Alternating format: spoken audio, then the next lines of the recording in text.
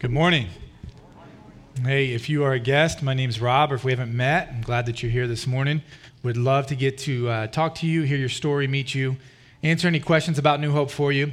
I didn't grow up in church, and so I didn't start attending church until I was almost in college, and that's when I became a Christian. And what I learned when I started coming to church, a whole lot of it didn't make sense to me. Some of the words that they were singing and some of the things, what is communion? Why do we do that? And so if that's you, I'd love to sit down and just kind of explain that to you, answer any questions that you have about that. Today we're going to be in Acts chapter 25. And so if you have a Bible, you can open it up. We're going to be in Acts 25. Now, last week, how good was Scott Witt? To be able to leave on vacation and have somebody who's a part of the church step up and bless the church that way. Can we thank him just for serving us last week that way? Thank you.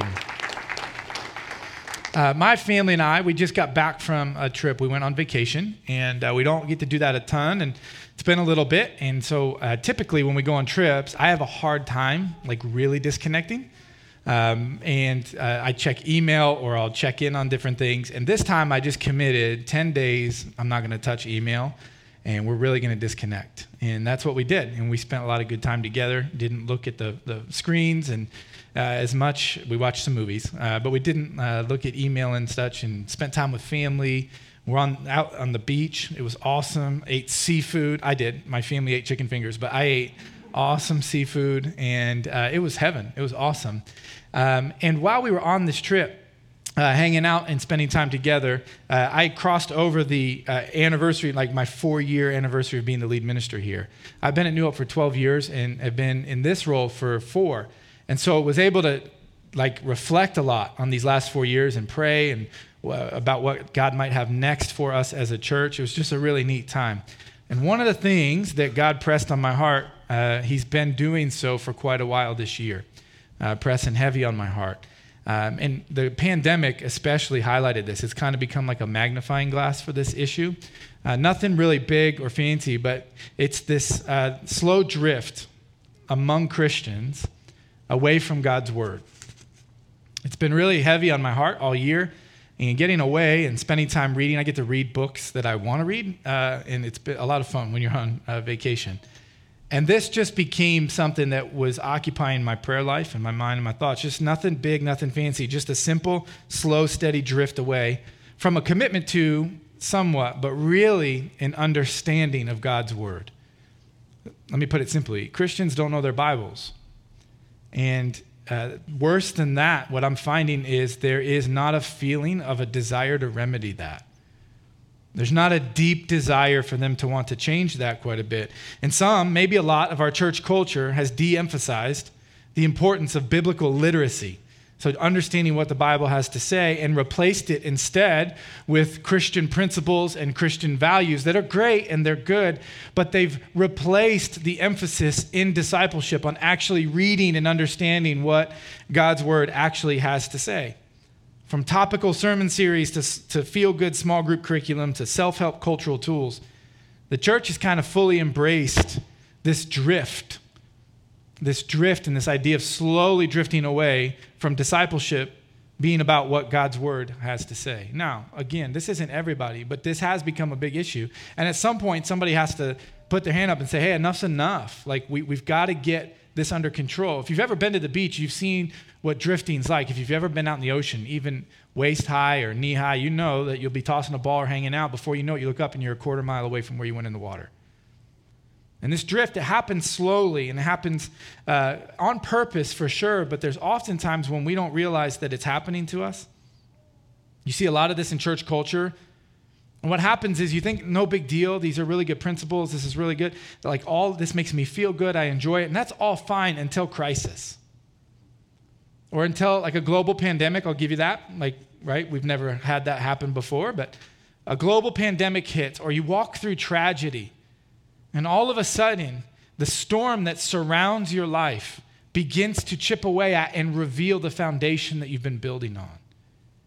And I'm watching that foundation fail time and time again. And it's heartbreaking. Look, this isn't easy. This is not super enjoyable to preach. I'm going to be honest with you. This is hard. But it is a trend that we're beginning to see over and over again, this idea that Christians are drifting away from God's word and depending upon lots of good stuff, but that good stuff isn't the Bible. and it's difficult to see. You remember this slow drift, it's a tool of the enemy. You remember what the Bible says about Satan in Genesis chapter 3, verse 1? It says he was the craftiest of all of the creatures. It means he's a master in deceit. And I don't know about you, but when I've been deceived in my life, in the midst of the deceit, I have no idea I'm being deceived, hence deception. That's the whole concept. And Satan begins to do that. He begins to come into our life and whisper certain things and put certain things around us that make us think something might be kind of true because it feels good, but he's a master deceiver, and he makes things that are not true feel like they might be, and he deceives us. He's crafty. He's deceitful.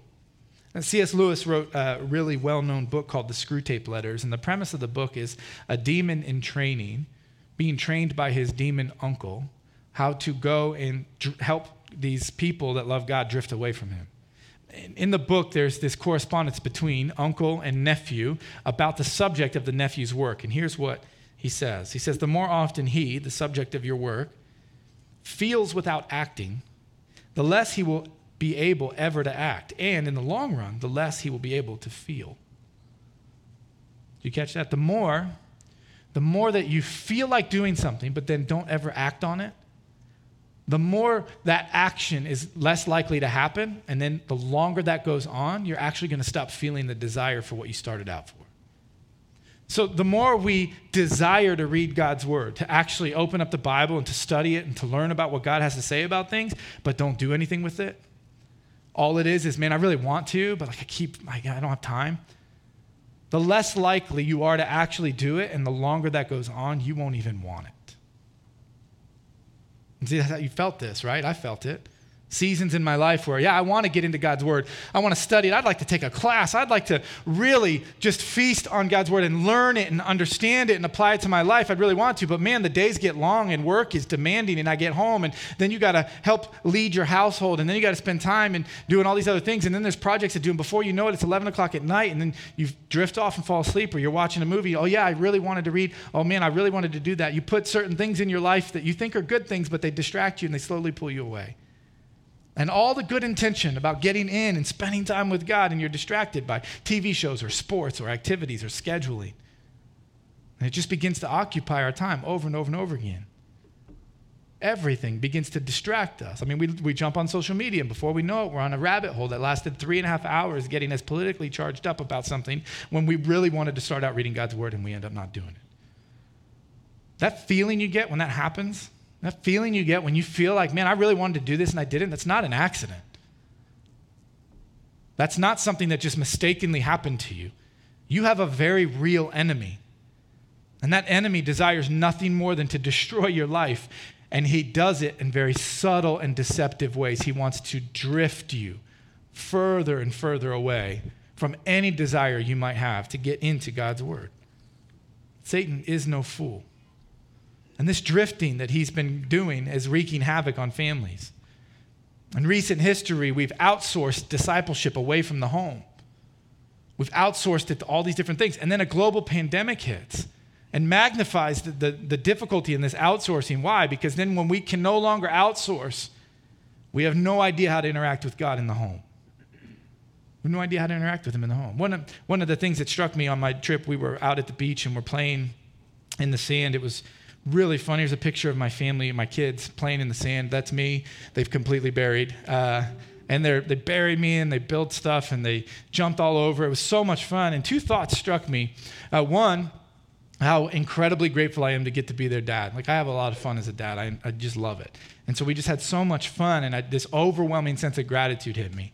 And the second thing, went back to C.S. Lewis again in a different book he wrote called Mere Christianity. And in this book, this explanation of Christianity, Lewis says these words. He says, you can do a lot of fun things with the sand, like bury your dad, build sandcastles, but just don't build your house on it. You can do a lot of fun things in the sand, but just don't build your house there. He's echoing Jesus' words in the Sermon on the Mount, where Jesus explained the difficulty of building your house on sand because a storm's going to come, and that foundation is not going to be strong enough, and it's going to wipe you out. One of the books that I read on break while I was away was a book called Family Discipleship. I'd highly recommend it, by Matt Chandler and Adam Griffin. In the beginning of their book, they used the family as a way of describing this really big problem that we've had going on. Here's the words that they say. But before I get to these words, real quick, I want you to hear it. Like, this is speaking to parenting, this particular book, but I want you to know this applies to every area of life. You can take what's being said in the quote we're about to read and apply it to your individual life, the way you interact if you own a business with your employees or your coworkers if you work somewhere, or whether you're single, whether you're young and married and don't have kids, or you do. You can see the lessons to draw from this. Now, here's what they said. Children are immeasurably valuable. You, a parent, are the guardian of an immortal soul, a cherished human being, an incalculable treasure, the very image of God himself. When it comes to parenting, sometimes you get to enjoy it, and sometimes you have to endure it. Amen? Amen. It's wonderful and unpredictable. It is the most fun, upsetting, messy, beautiful, disappointing, and encouraging position in the world. Raising kids is an endlessly challenging adventure, and it comes with a never-ending list of responsibilities.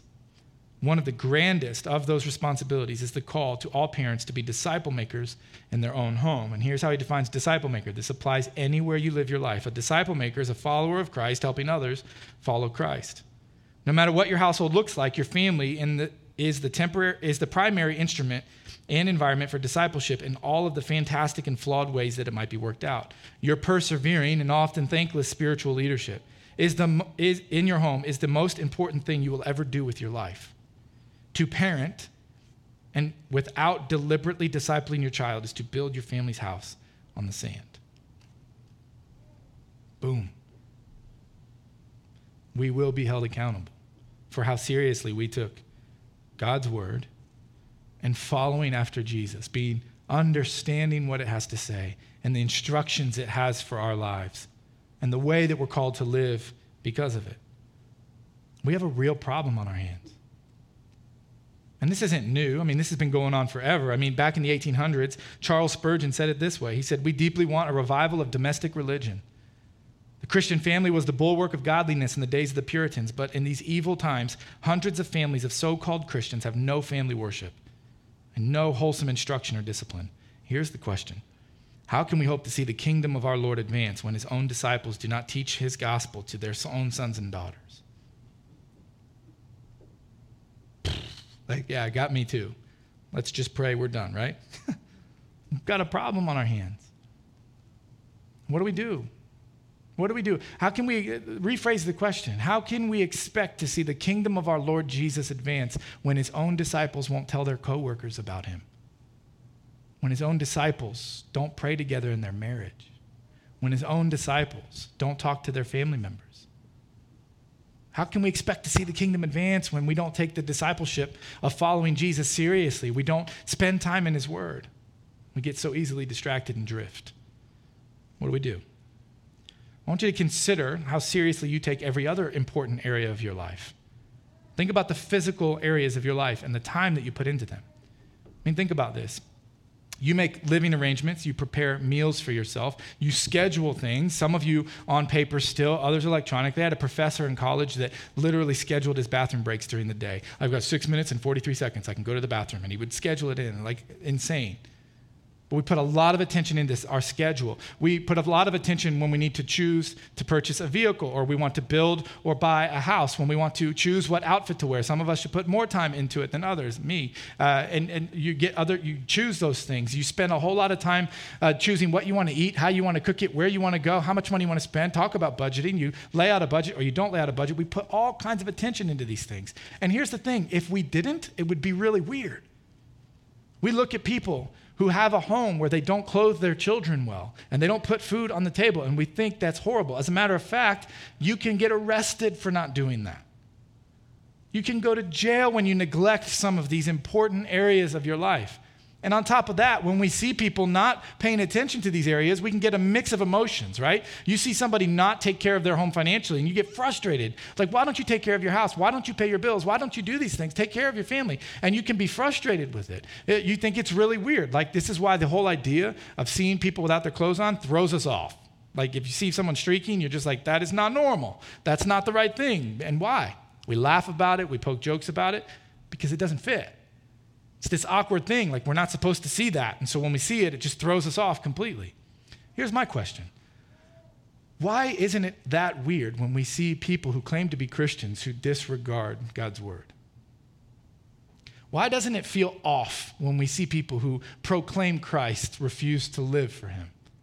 Why doesn't it look weird to us? Why is it all of a sudden, oh yeah, they say they're Christians, that's good enough? Why isn't discipleship and the lack thereof something that really stands out to us when we look at the way different people are living? And this brings us to our text today, Acts chapter 25. Super long intro, I know, I got you. But here's the lesson we're going to learn. A couple lessons we're going to learn from watching the Apostle Paul live his life. The way he interacts with these rulers and these leaders is going to teach us valuable lessons about how we can live our life when it comes to handling God's truth. But here's the thing I need you to hear before we get there. This is the hard part of this. We've got a big problem on our hands, but there is no shortcut to the solution. There are no shortcuts in God's kingdom at all. When you study the Bible, God does not use shortcuts in the maturity of his people. He just doesn't do it. You think about it. I'm going to build a case for it now. I don't want to just throw out a statement and not give you some background for it. But just think about the big narrative of the Bible. Think about it. If you know your Old Testament, in the Old Testament, you have different characters that went through quite a bit. Abraham and Sarah. We're introduced to them in Genesis chapter 12. God comes to them at the ripe, old, fertile age of 75 years old and tells them, you're going to be the father of many nations. And Abraham's like, that's super weird. It doesn't fit, but you're God. And if you say it can happen, it can happen. And then what? 25 years. 25 years after the promise is made before he actually has Isaac. 25 years of waiting, 25 years of questioning. That was not an easy road, that 25 years. There are no shortcuts in God's kingdom.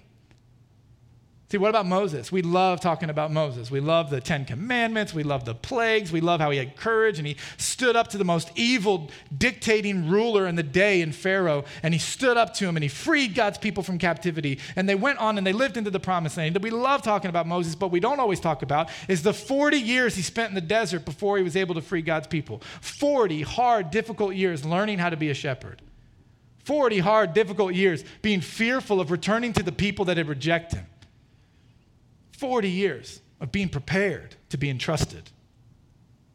What about Jacob? You see, Jacob, he goes and he finds this girl he falls deeply in love with. He's just so in love with her, he wants to marry. He goes to the father-in-law, Laban, and Laban says, yeah, you can marry her, but you got to work for me for 7 years. And we think, man, can we put some biblical policy back into the way we do life, right? I got a daughter.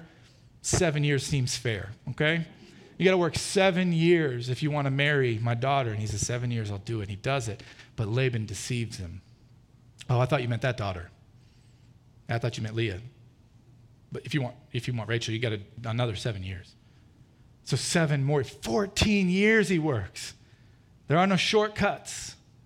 There are no shortcuts in God's kingdom. My favorite is Joseph.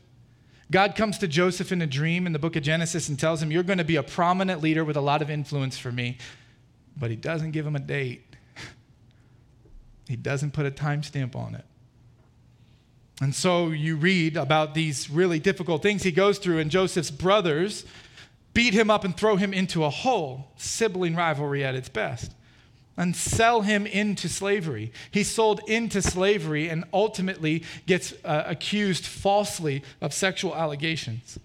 And because of those false accusations, he's thrown into prison, and he's sitting in prison when these other prisoners tell him, we're about to get released and we're going to remember you. But then you come to Genesis chapter 41, verse 1, and you read these dreaded words, 2 years passed.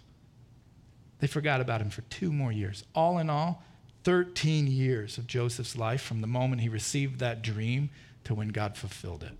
13 years. There are no shortcuts.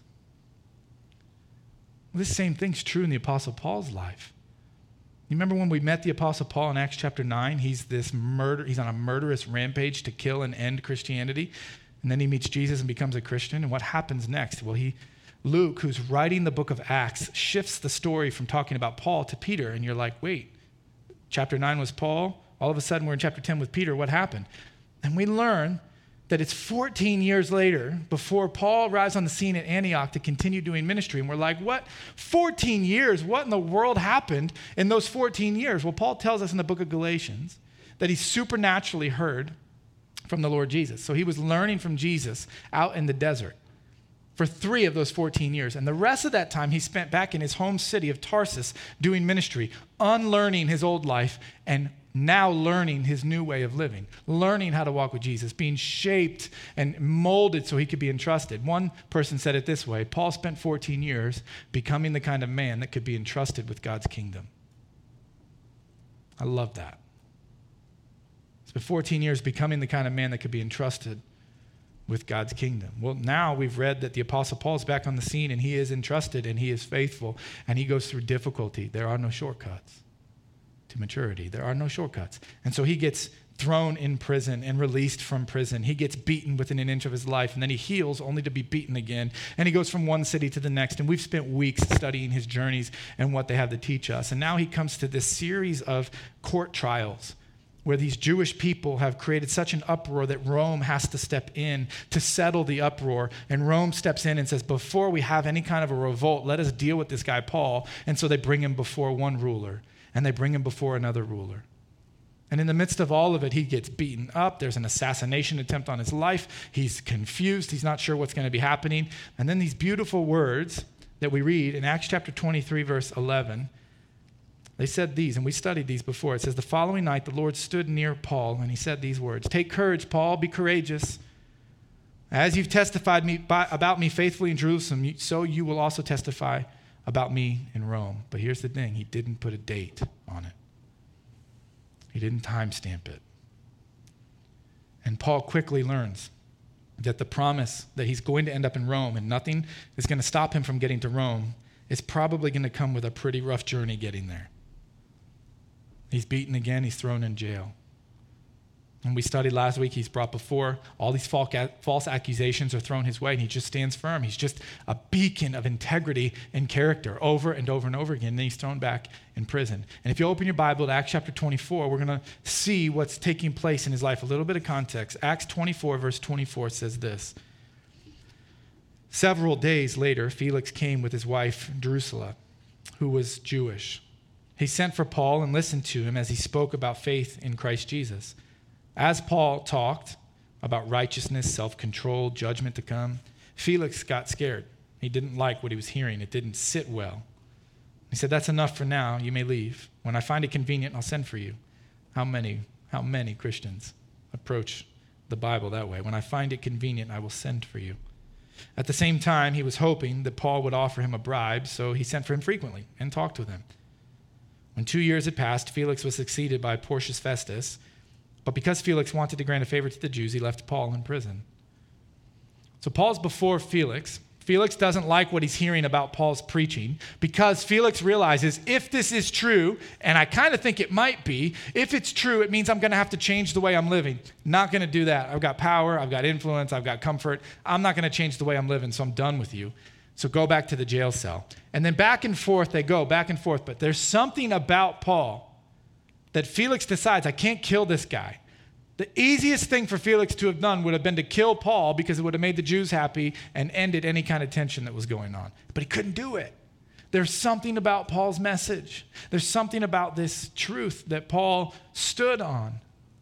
And for 2 years he sits there. Well, the Jewish historian Josephus tells us that Felix went and made some really poor decisions in leadership trying to correct something. He did it the wrong way. And so Nero, the emperor, removes him from office and sends in this Festus. This is important because we pick up Acts chapter 25, verse 1. It says this: new leadership. 3 days after Festus arrives in the province, he went up from Caesarea to Jerusalem. Now, if you take notes, this is interesting. 3 days after arriving in office, he gets there. 3 days he arrives in Jerusalem from Caesarea. That's a 3-day journey. Here's why that's important. The very first thing that Festus does is invest a lot of his time in making the Jews happy. I know if I get to Jerusalem, I need to address these people. Why? Politically, when they're happy, I do well. And so for 3 days he journeys. He arrives in Jerusalem to handle this issue that's been going on. The chief priests and the Jewish leaders appeared before him and presented the charges against Paul. They requested Festus, as a favor to them, to have Paul transferred to Jerusalem as they were preparing an ambush to kill him along the way. And he's heard this story. Felix told me about this. There was Claudius, there was an attempt on his life before, and I don't know that I trust these guys, and so we're not going to do that. And so he says, Paul's being held in Caesarea, and I myself am going there soon. If you really want to try this guy, come with me to Caesarea, and he can stand trial there, and you can bring your charges against him there. Festus wants to get off on the right foot. He's trying to do the best thing. If you're reading this chapter, you're probably thinking, again, seriously?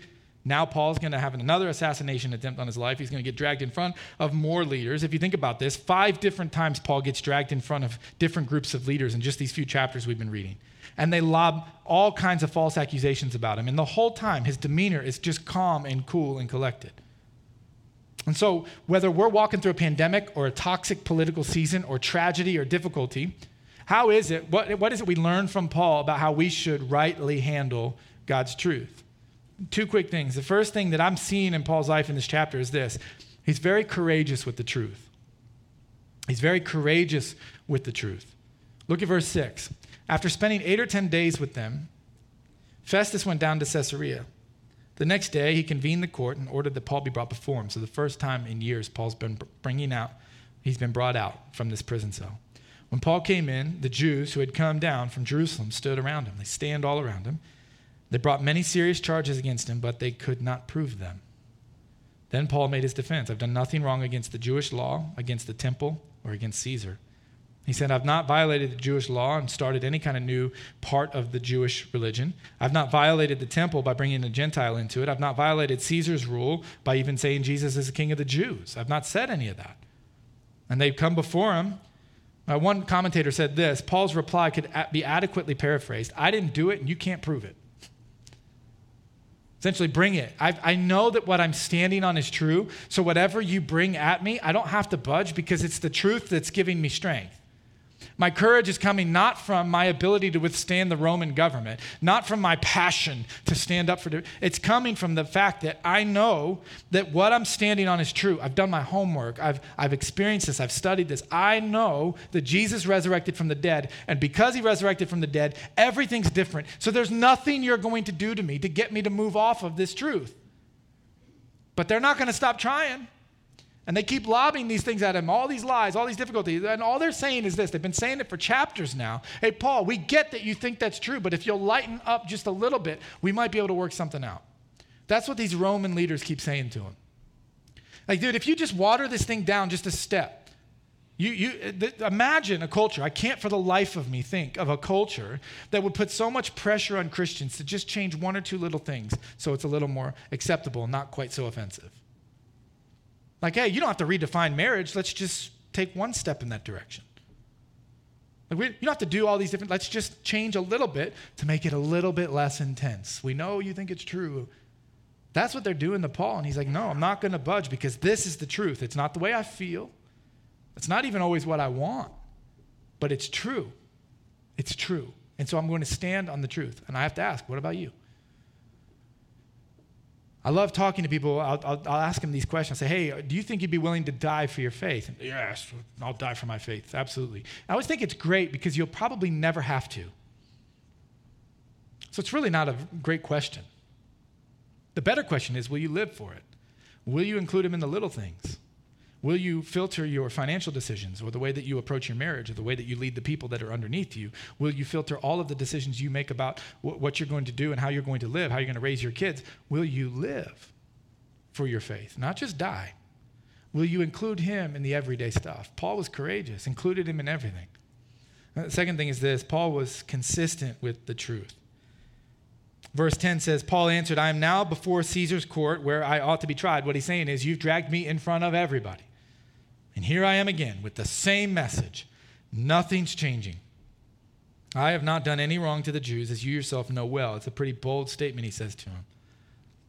No matter where he was, no matter who was in front of him, no matter what leader he got pulled in front of, no matter what lies were told about him, he was going to stand firm on the truth. He's consistent. Like, this truth is what's most important to me. And the question I have is, what about you? Are you consistent with the truth? Does it describe the way that you would live your life? Like, this is the most important thing in my life. Let me give you a few ways to apply this, some of the ways that have been heavy on my heart. One of the things I started doing is I like to have my Bible out before I come to church.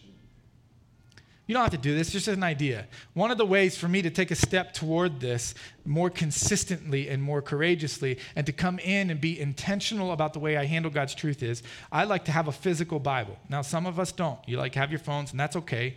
I like technology. Ask anybody that works at this church. They will tell you, Rob likes technology. I get it. But when it comes to the Bible, having a physical Bible with me has helped me. When I grab it, all of a sudden I'm focused on where I'm going and what I'm doing. It eliminates the distractions. It allows me to come into this place, and I know we're going to open this book up. And I know that when we open it up, when I'm in an adult class or I'm in here, I know that I'm going to learn where certain books of the Bible are and where certain chapters and phrases and different things. I'm going to learn how to navigate through this book. And it's going to change everything for me. Let me ask you this. When you come to New Hope, do you know that we offer classes where you can jump in deeper with some incredible teachers? I'm biased, but my father-in-law is one of the smartest people I've ever met in my life with the Bible, and if he's teaching a class, you should be in it. Because he's going to open it up and you're going to learn incredible things about God's truth. What about partnering with our children's ministry? Some of us are like, well, no, I don't need to do that. Well, why do you think we do it? It's not babysitting. Jody labors and prays over the curriculum that we choose so that your kids are getting trained up in the Bible. Do you partner with us? Do you allow your kids to be discipled? What about student ministry?